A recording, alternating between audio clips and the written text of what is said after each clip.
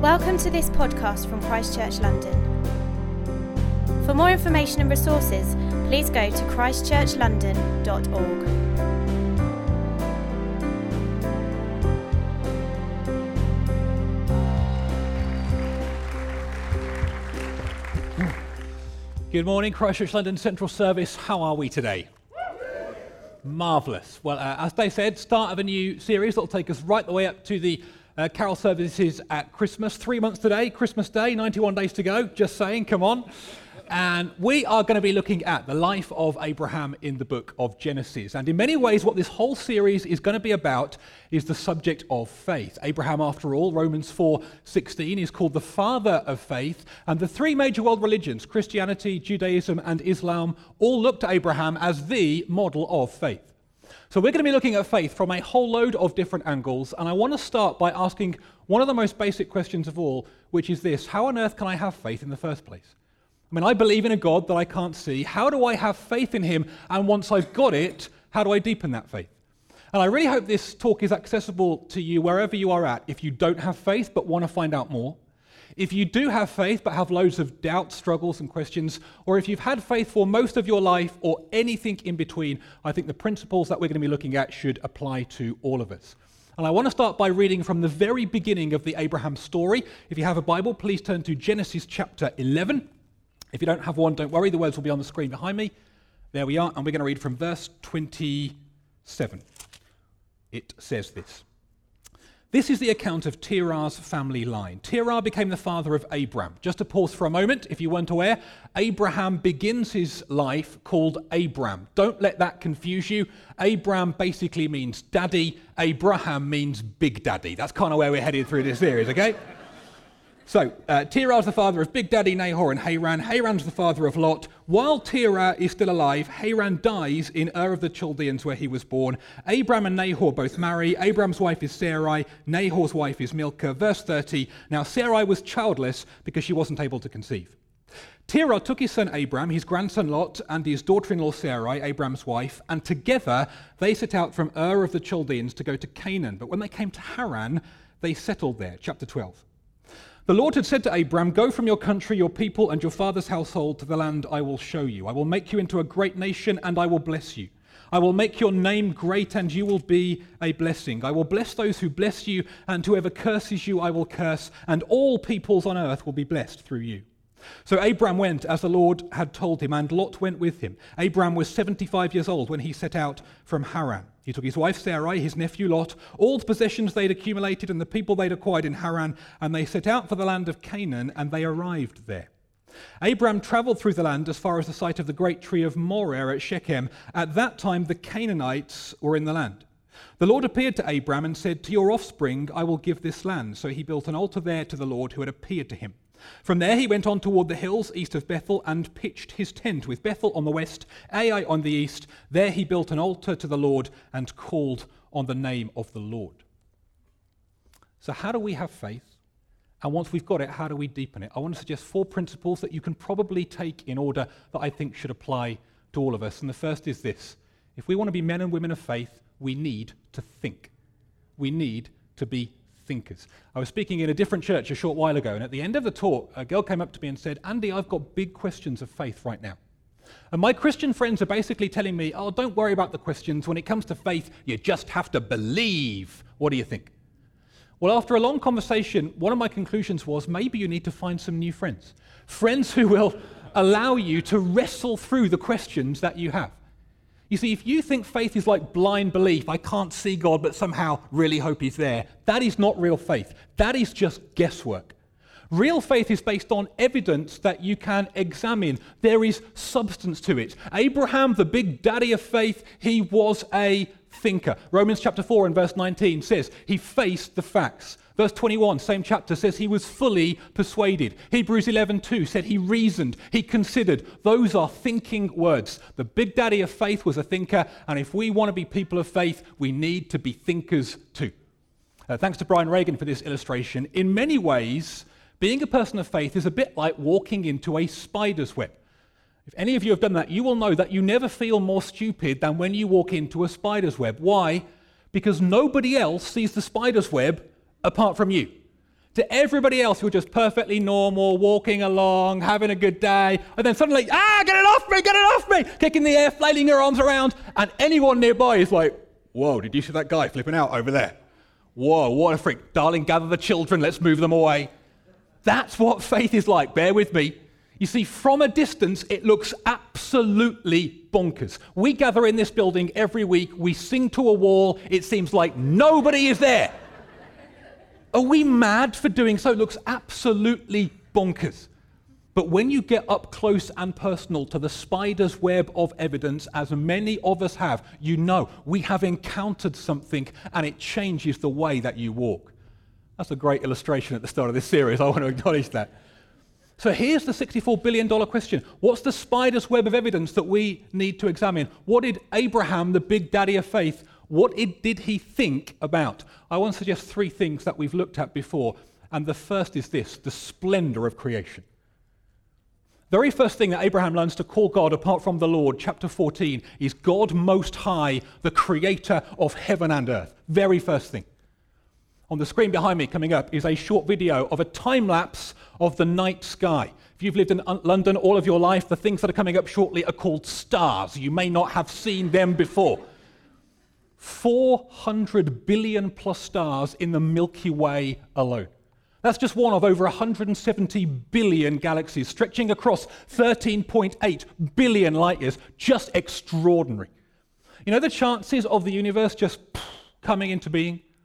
It's around about 1 in 10 to the power of 60.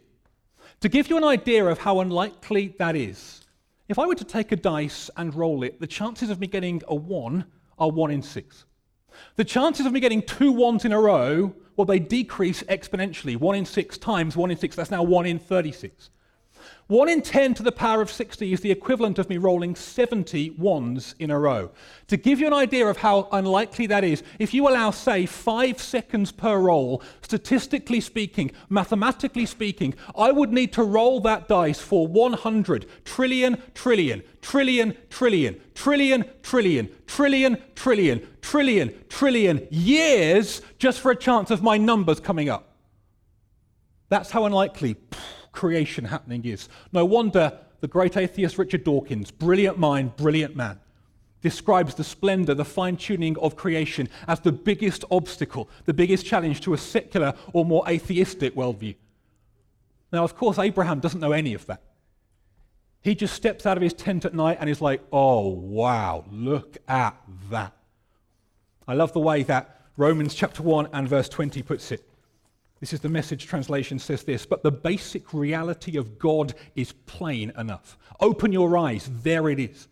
By taking a long and thoughtful look at what God has created, people have always been able to see what their eyes as such can't see. Eternal power, for instance, and the mystery of his divine being.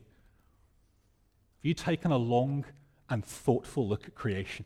It's just amazing. It's like, wow, God Most High, creator of heaven and earth. I'm sure Abraham thought about that. Second thing, though, I think he thought about is what I might call his own life, the world around him, and the hopelessness of his situation. Bit of background to the Abraham story. The prelude to Abraham, the first 11 chapters of Genesis, are basically a story of God creating a perfect world and human beings messing it up. Dave will share more about this next week, so I won't elaborate much. But suffice to say, there are 3 big crisis points. The fall, Genesis 3, Noah and the flood, Genesis 7 to 9, and right before the Abraham story, Genesis 11, the Tower of Babel. But amidst all of this mess, human beings ruining everything, there is always, always, always a strand of hope, and it is the line of Seth. On the screen behind me coming up is the genealogy of Seth, Adam and Eve's son, all the way down to Noah, and the next slide, Noah's sons, Ham, Shem, and Japheth, all the way down to Terah, Big Daddy's father, who has 3 sons, Abram, Nahor, and Haran. Now it's here in Genesis 11 we encounter a problem. You see, Haran, we are told, dies in Ur of the Chaldeans, the land of his birth. Joshua chapter 24 says Terah and Nahor both go over to idol worship. In fact, if you look at the meaning of their names, they were probably worshippers of the moon, amongst other things. That just leaves Abraham left. Now, many commentators think Abraham was probably also a worshipper of the moon. I am not so sure, personally. But even if he was a follower of God, we're told in verse 30, Sarai, his wife, is barren. She can't have children. In other words, in the last place on earth where people believe in God, it all ends here. It's like spiritually, emotionally, physically, the last little candle of hope has now flickered out. Theologian Walter Brueggemann puts it like this: the barrenness of Sarah is an effective metaphor for hopelessness. There is no foreseeable future and no human power to create a future. The human race and any hope for it is over, and then God speaks.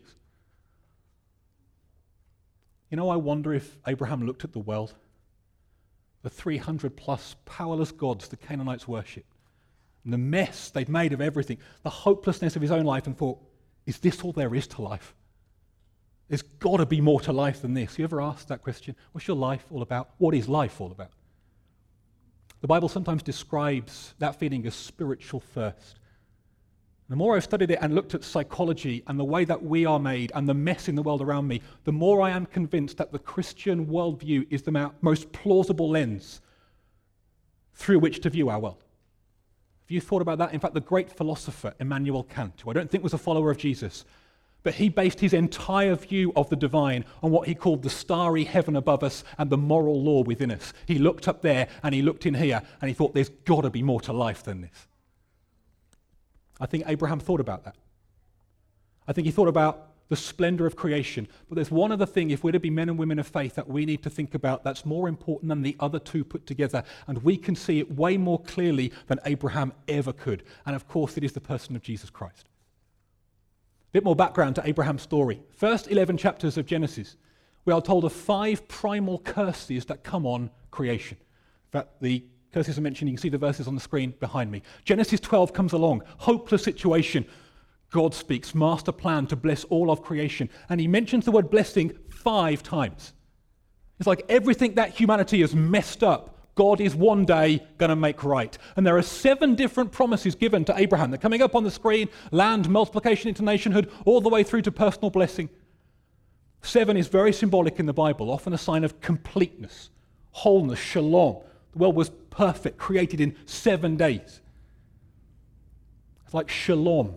Wholeness is going to come to all of humanity, all of creation, through this one man, through this master plan. This is exciting stuff. However, for each and every one of these promises to come true, one thing has to happen first. Chapter 12 and verse 7, there needs to be an offspring. None of it can happen without that. You're going to be the father of a great nation. Amazing. First, he needs an offspring. You're going to be the father of many nations. Wonderful. First, he needs an offspring. Same for each and every one of the promises. And as we look at this story through New Testament eyes, particularly the book of Galatians chapter 3 is helpful on this. We are told that the offspring that we are all waiting for is not Isaac. No, it's the descendant of Abraham, Jesus Christ. It's through him that all of humanity is going to be changed and blessed and the world is going to be put right. Have you thought about him? Have you thought about him? If you've never considered him, go on the Alpha course week after this. South London, Stockwell, Kennington, Tuesday. Covent Garden, Central London, Tuesday. East London, Bethnal Green a week on Thursday. Give over a few evenings to investigate the most influential person who's ever lived. Think about his life. And if you've been a follower of Jesus, a person of faith for many decades, look again. There's always more. Study his life. And I think one of the most significant reasons that people do not start on a faith journey, have problems or struggles in their faith, or don't deepen their faith after many years, is we don't give it the time that it's due. But I tweeted something this morning, brilliant article that I read this week, where the author thinks perhaps the biggest challenge to faith in this nation is not actually what he describes as hedonism, maybe it's distraction. Life is so busy, we don't give time to think. And I think this is particularly prevalent in this city. Shared this a few years ago, but when I first arrived in London, I was shocked by how bonkers the pace of life is here. I remember I just started work for the BBC at the time. I'm at the bottom of the escalator at Bond Street Station. This guy in a suit barges me out the way, sprints onto the platform, just as the beep, beep, beep, beep, beep of the doors closes, and he misses the tube, and boy, is he mad. He slams his bag on the floor, he kicks the air in frustration. I wandered onto the platform, the next tube was just 3 minutes away. And I looked at this guy with a mixture of pride and pity, and thought to myself, what on earth is going on in your life whereby the loss of those 3 minutes matters so much? I'm really sorry, I shouldn't have judged. 6 months later, I became that man. I realised I had a problem after a morning shift. I'd just done a press conference, and I'm walking to my car over these few grassy fields. I can see it in the distance, carrying my bags of equipment over my shoulders, microphone and stuff. You can see to my left, about 10 yards away, a little in front of me, is this blonde-haired stranger. I've not seen him before. This thought comes into my head, I don't know where from. You can beat him. You can get to your car before he gets to his car. Without even thinking, I sped up. 20, 30 feet later, I'm in the lead. I'm closer to my car than he is to his. And I'm trying to think about other stuff. To be honest, all that's going on inside is, I'm a winner. Check me out. Well, 20 or 30 feet later, I look out the corner of my eye. This blonde-haired chap has not only caught me up, he's now ahead of me. He's closer to his car than I am to his. Every competitive bone in my body starts reacting. I'm like, I can't have this. I speed up even more. 30 feet later, I'm back in the lead again. I'm a winner all over again. Well, as our cars are coming into view, 30 feet later, I look out the corner of my eye. This blonde-haired chap has now caught me up, and now he's in the lead. And now we're both walking like something shoved up our trousers at this point. Well, I'm only thinking of one thing now. At this point, I just start running. As I look to my left, this blonde-haired stranger, he starts running too. I am having a race with a man that I have never met to a finish line that does not exist. In the end, we've just both started laughing. Turned out his name was Ed. He worked for Sky TV at the time. Want to point out that I beat him as well. Thank you very much. But I got into my car, I put my head in my hands, and I was like, I have a problem. That is what this city does to you. And I think the number one reason why so many of us don't deepen our faith, don't embark on a journey of faith, struggle in our faith, is we don't take time to think, to read, to study the Bible, to pray, to meditate, to reflect, to walk amongst the splendor of creation, to talk with others. How are you doing in that regard? Does your diary reflect how important this stuff is? If we want to be men and women of faith, we've got to be thinkers. We've got to be thinkers. Principle number one. Principle number two, if we want to be men and women of faith, is this. We need to take it step by step by step by step. You know, one of the things that strikes me about Abraham is there is never a single moment where he gets a complete download of revelation from heaven. It's not like God speaks in chapter 12, oh, I have faith now. I can live the rest of my life. No, his journey is very different. God says in chapter 12, go to the land that I will show you. Where? I'll show you later. I'm going to give you an offspring, verse 7. When? I'll show you later. Faith is just like that. Abraham's journey is just like that. In fact, his whole life is a succession of moments with God, and at each moment, God reveals a little more of himself. Chapter 14, we've already heard that. He learns to call God, God Most High, the creator of heaven and earth. Chapter 15, verse 2, he discovers the name Adonai Yahweh, sovereign Lord. 17:1, it's El Shaddai, God Almighty. 21:33, he learns to call God eternal God, El Olam. 22:14, it's Yahweh Yireh, the Lord who provides, and so on and so forth, step after step after step, deeper, richer. And it's exactly the same with Jesus. Jesus didn't arrive on the earth a couple of thousand years ago and preach a sermon and say, learn that, then you'll have faith. No, he said, come follow me. And just as in any relationship, when you give it more time, when you walk with somebody step by step by step, so the relationship goes deeper, it is exactly the same with faith. What's the next step for you? And of course, what this means is this, if there's always another step to take, it means nobody, not even the big daddy of faith, has got everything figured out. None of us. I was very amused by a Charlie Brown cartoon I saw recently, where Charlie is walking past Lucy in the psychology booth, and she says, life, Charlie Brown, he's like a deck chair on the great cruise ship of life. Some people put their deck chair at the front to see where they're going. Others put their deck chair at the back to see where they've been on the great cruise ship of life. Where is your deck chair placed? Charlie's like, I can't even get one unfolded. I mean, isn't that all of us? Certainly me. Still trying to work out how this life thing works. I've got thousands upon thousands of unanswered questions, but God always leads me the next step. What's the next step for you? You know, it is a wonder and a joy and hilarious fun watching my kids, 5, 3, and 1, take their first steps of faith. A short while ago, my parents came to stay. And I cooked a nice meal. We were all sitting down to dinner. I thought, this is a chance for me to show off to Grandma and Granddad. So I said to my kids, I said, Brody, Mia, why don't you lead us in prayer before we eat? You know, like Daddy does. They're like, yeah, great idea. We'll pray. So we all close our eyes, bow our heads. And my little boy, 5 years old, he says, Dear God, he says, I want to pray for the moon, and thank you so much for making Halloween. Amen. I'm like, no. Mom, Dad, I've not taught them that. They've learnt that from the other kids at church and their messed up parents. That's not from me. At this point, I'm like, tell you what, Mia, don't you worry about praying. We'll just eat now. She's like, no, I want to pray. He prays. Oh, no, please don't pray. Please don't pray. No, I am praying. Well, at this point, I'm starting to pray inside. So we close our eyes and bow our heads again. And she says this, dear God, she says, dear God, please give Brody a tail. please give Brody a tail. And don't ever come in when I'm on the toilet. Amen. If you've ever met my 3-year-old, God's like, you know what, okay. I might be omnipresent. I will withdraw it from your bath. You do what you need to do, sweetheart. But you know what? I think they're like God's favorite prayers. Because they're so broken and messy, but so raw and real and honest. I bet God rolls his eyes. Oh no, here comes another Liam Thatcher theologically correct prayer. Whoopie-doo. If we had a few more like that, that'd make Sundays more fun, wouldn't it? I mean, just imagine we're worshipping. How great is our God. Check me out, Rich. Sing with me, how great is our God. Father, we want to pray now that you would give Dave Stroud a tail in the name of Jesus. We'd remember a Sunday like that, wouldn't we? And you know what the crazy thing is? A few weeks after that prayer, it turned out to be Roald Dahl Day at school. And my little boy was desperate to be fantastic Mr. Fox. So guess what I had to go and spend my hard-earned money on? His own tail. And I was just writing this talk, he's jumping past me with this tail all over the house.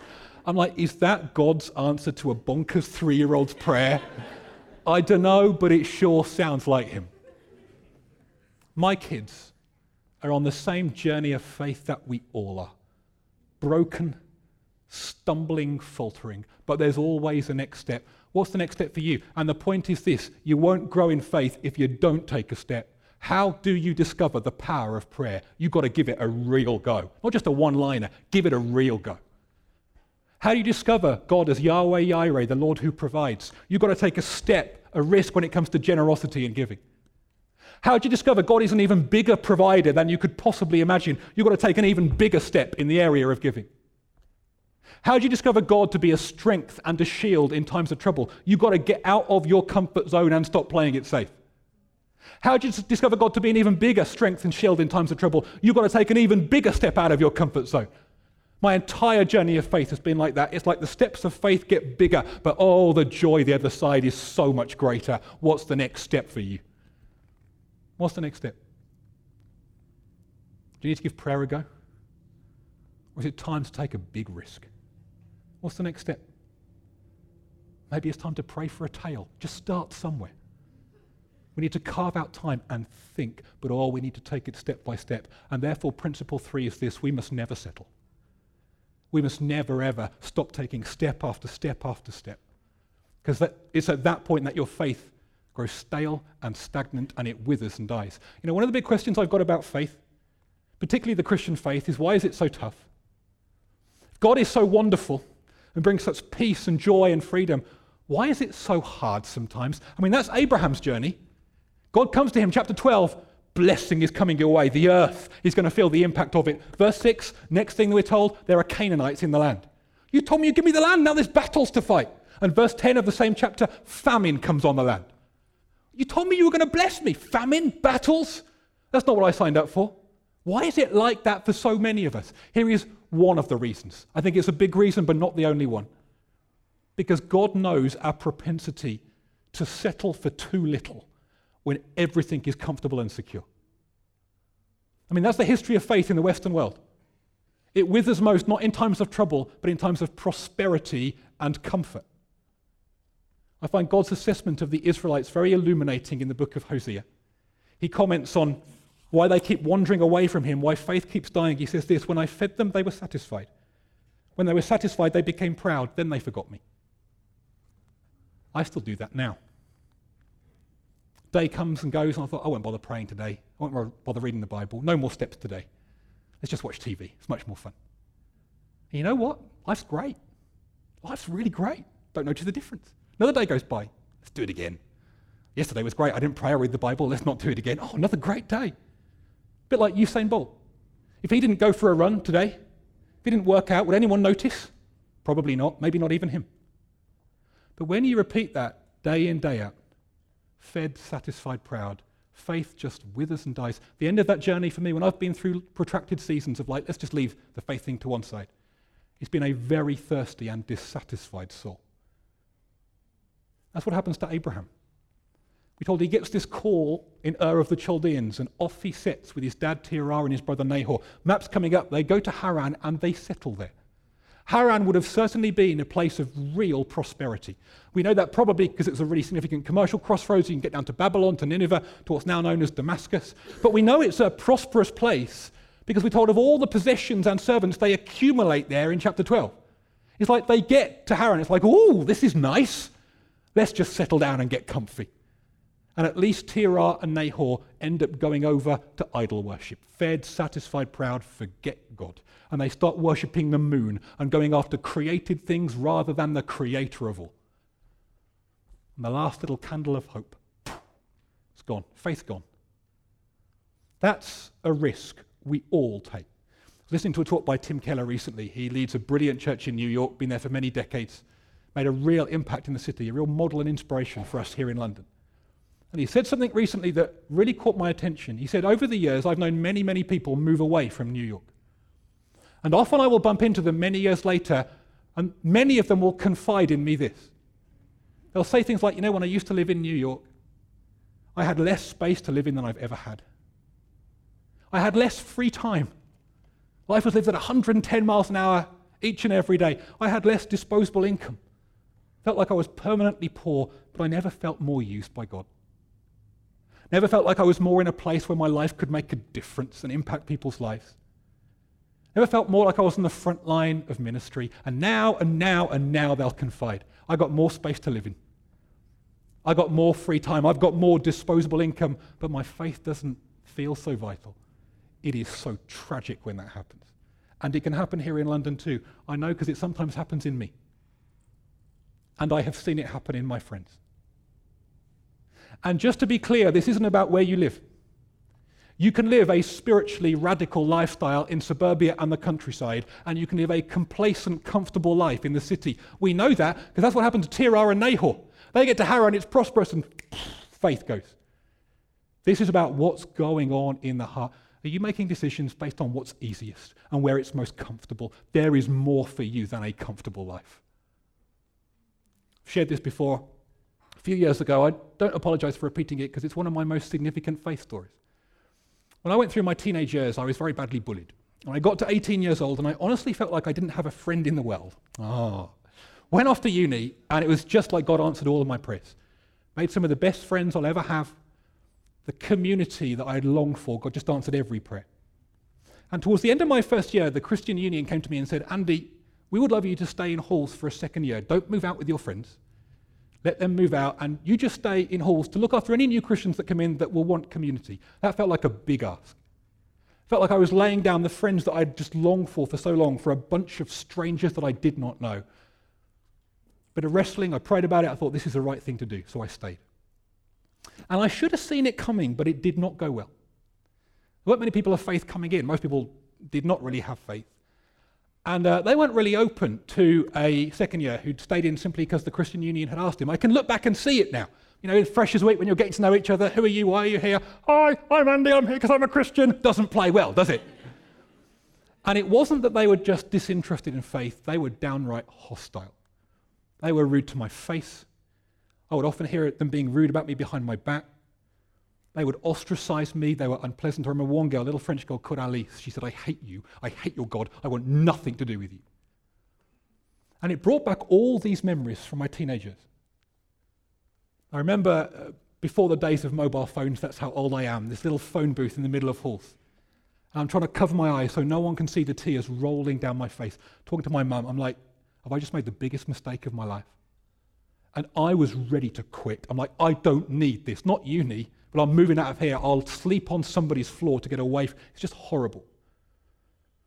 And I remember one evening I was just pouring my heart out to God in my room. I'm just weeping and praying and like, God, where are you? Why is it so tough? And I had what can only be described as a profound God moment. And I remembered the words of Jesus that it's those who lose their life that find it, and those who die to self who gain a harvest. And one of the fruits of that moment was like, you know what? I don't want to settle for what's most comfy and to run away when things get tough. And I went to my diary, I set aside an hour a day at least just to pray, God, would you bless these people? And I thought, however nasty they are to me, I'm going to be the most loving person I can. When they went through relationship breakups, I'm there to listen. When they are sick, I'm going to be there with food and drink to look after them.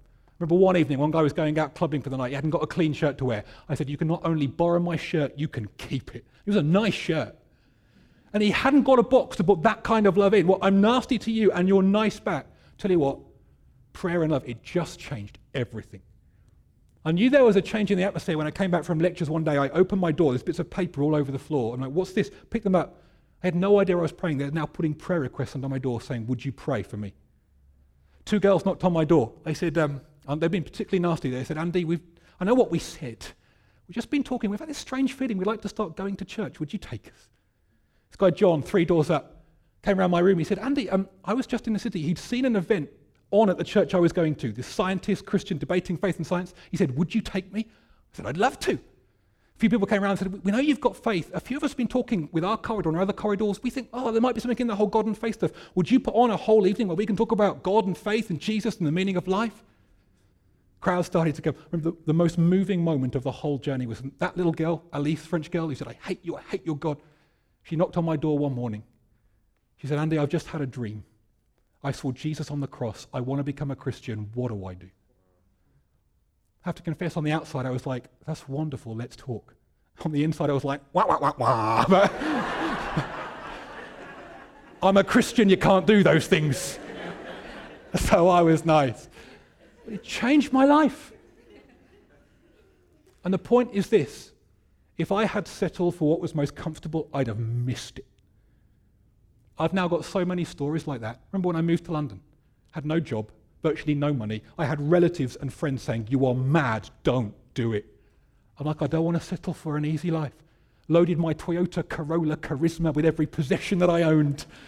As I crossed the threshold of the M25, get a call on my phone. Andy, it's the BBC. We've just heard you're moving to London. Do you want a job? You know, my most profound reflection on the last 25 years, 30 years of following Jesus, it would be this. If I want the resurrection power that the New Testament says is available to followers of Jesus, I do not get it unless I go through personal crucifixion first. You do not get the joy and the life of Resurrection Sunday without the pain and the cost of Crucifixion Friday. It really is true. Those who lose their life find it. Those who die to self gain a harvest. I imagine around this room right now, pretty much every single person is facing some kind of challenge in your life. Do not settle for what's most comfortable. There is more for you than a comfortable, easy life. It might be tough, but I tell you what, it's going to be the most amazing adventure you ever got caught up on. You know, I'm struck by the life of Abraham. Everything he lays down, he gets that back and more besides. He leaves behind a family. God says, I'm going to give you a family. Boy, what a big family. He leaves behind a land. God says, I'm going to give you a land, so much so the earth will feel the impact of it. He leaves behind an inheritance. He would have literally forfeited an inheritance, saying goodbye to his father's household. God says, I'm going to give you an inheritance. That's what the Christian faith is like. Oh, it's tough at times. But don't settle. Never, ever settle. There is more for you than that. Be a thinker. Carve out time. Prioritize your diary. Study, read, pray, reflect, step by step. Pray for a tale, take a risk, do some more praying, whatever it is for you. Never, ever, ever settle. There's so much more, so much more. And the fourth and final principle is this: get out of the house. Get out of the house. Faith isn't meant to be a private thing in here. It's meant to make a difference out there. That's the whole point. I'm a big fan of a guy called Dr. Henry Cloud, who's a Christian psychologist in the States. And I was listening to him recently, over the summer. He was talking about principles for dating relationships. Not something from personal application, I hasten to add. We were doing like a relationship series at the time. I wanted to do some research. And he was doing this radio phone-in, and he's talking about ways to do dating well, and this woman calls in, and she is mad. She's like, Dr. Cloud, I cannot believe you're telling me about things I need to do dating well. I've just got faith. God's going to bring me a man. Dr. Cloud is like, okay, that's commendable. Do you think you need to do anything? She's like, no, whether I do anything or not. Little faith as small as a mustard seed, that can move mighty mountains. I've got mustard seed faith. God can move mighty mountains. He loves me, wants to bless me. I've got faith. God's going to bring me a man. Dr. Cloud is like, do you even need to get out of the house? She's like, whether I get out of the house or stay in the house, I trust God. I've got faith in God. He's going to bless me. God's going to bring me a man. Dr. Cloud finishes by saying, look, I hate to disagree, but this is for your own good. Unless you want to marry the postman or a Jehovah's Witness, you've got to get out of the house, okay? Boop, she hangs up. Now we laugh because we know that's true. That faith isn't about private belief and summoning enough positive emotions in here. We got to start living it out. There's a wonderful little comparison in Genesis 12 where it says of Abraham that he pitched tents, but he built altars. I love that. My tent's full of all my belongings, all my stuff, all my possessions. Oh, that'll just come and go. But I'm going to live my life to build like permanent memorials to the fact that one day God is going to come back and just change and bless everything. That's how we are to live. Love it reading this passage through the lens of Galatians 3. Verse 7 basically says this: if you're a person of faith, you are a child of Abraham. You're following Jesus today, you're Abraham's child, and therefore, verses 7 to 14, through Jesus Christ, all the promises, all the inheritance that was promised to Abraham, we now have that promise. We now get that inheritance. We now get that blessing. In other words, God's master plan is not to bless the world through Abraham, it's to bless the world through you and me. Isn't that amazing? That's why we talk about things like compassion, feeding the hungry, standing up for mercy and justice, befriending the lonely, being outstanding employees for our boss, serving and being gracious to those we're working alongside, comforting those who are bereaved, doing good in our communities. This is why we do this. This is what church is all about. Not for in here, not for our temporary tents of comfort, but to make a difference out there. We pitch tents, but we build altars. And through the course of this series on faith, we're going to hear a whole load of different ways about how we want to build altars out there. Just metaphors for how we want the world to be different because the church is here. This is why we're here. That your world can be different because God's promise to Abraham is now our promise. He's going to bless the world through us. It's amazing. But I don't want to finish there. I don't want to finish by focusing on all the things we have to do to bless the world out there. We'll get to that. But Galatians 3 says there's one particular blessing that we kind of inherit through Jesus Christ. That is the fuel to make transformation out there possible, and it's the gift of the Holy Spirit, Galatians 3:14. And I don't want to finish this talk by focusing on all the things that we have to do, but instead by focusing on what has already been done. God's given us the Holy Spirit. And let us start this term and this academic year as we mean to go on getting full of Him and His power, refueled, refilled, that we might make a difference out there.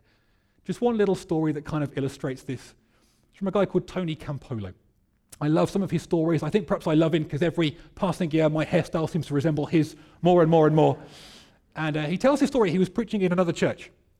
And before the church, a bit weird, the leaders took him into a back room, got him to kneel, and they all put their hands on his bald head and prayed for him before he spoke.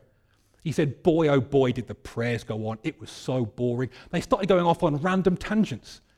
Weren't even praying for him. This one guy says, God, I want to pray for my friend Charlie Stoltzfus. You know, the guy who lives half a mile down the road, silver trailer, left-hand side. At which point, Tony Campolo bursts out laughing. He's like, do you think God's there? Just run me through that again. Left-hand side, silver trailer, he said. Is that right? He says, God, Charlie told me this morning that he was going to leave his wife and 3 kids.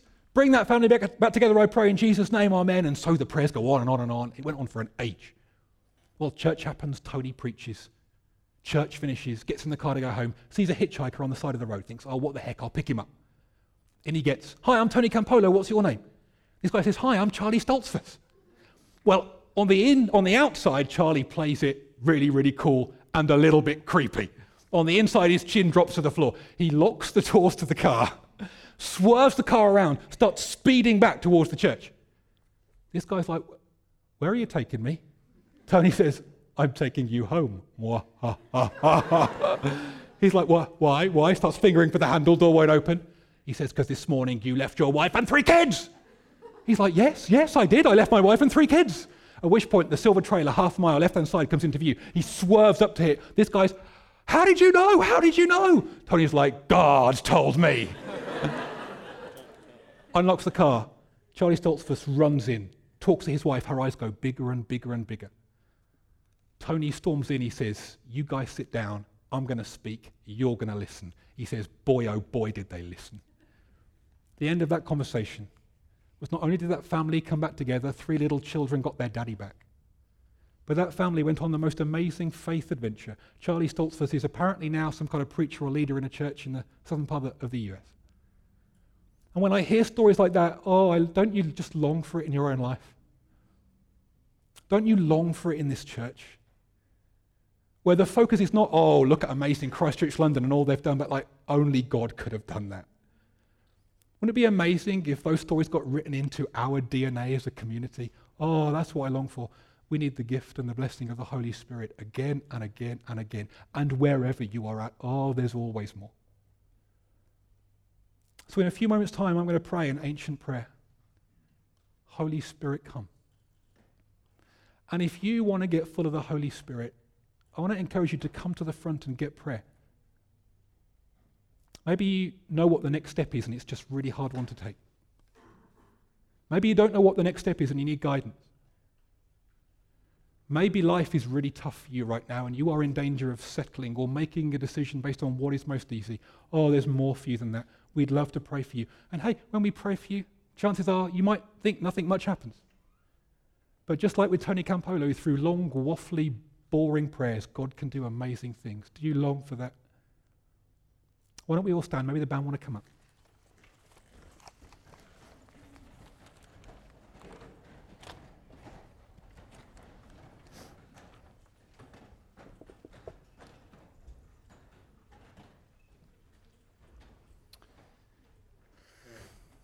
Let me just pray for us very simply. You might want to get into your receiving from God position, whatever that is. Just in your heart, what do you want him to do for you? You feeling what the Bible might call spiritual thirst? There's always more. What is it for you? What's the next step? Holy Spirit, come. Holy Spirit, come. Now let's just wait.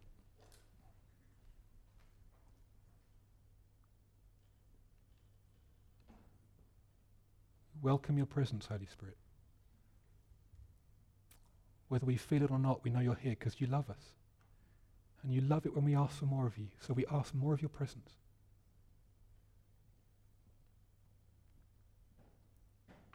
You see into every life here, every heart, whatever we need. Would you fill us? Would you re-envision us? Would you strengthen us? May we never settle for too little. Holy Spirit, come. We don't want the easiest path. We don't want the most comfortable existence. We want to go on an adventure with you. Holy Spirit, come.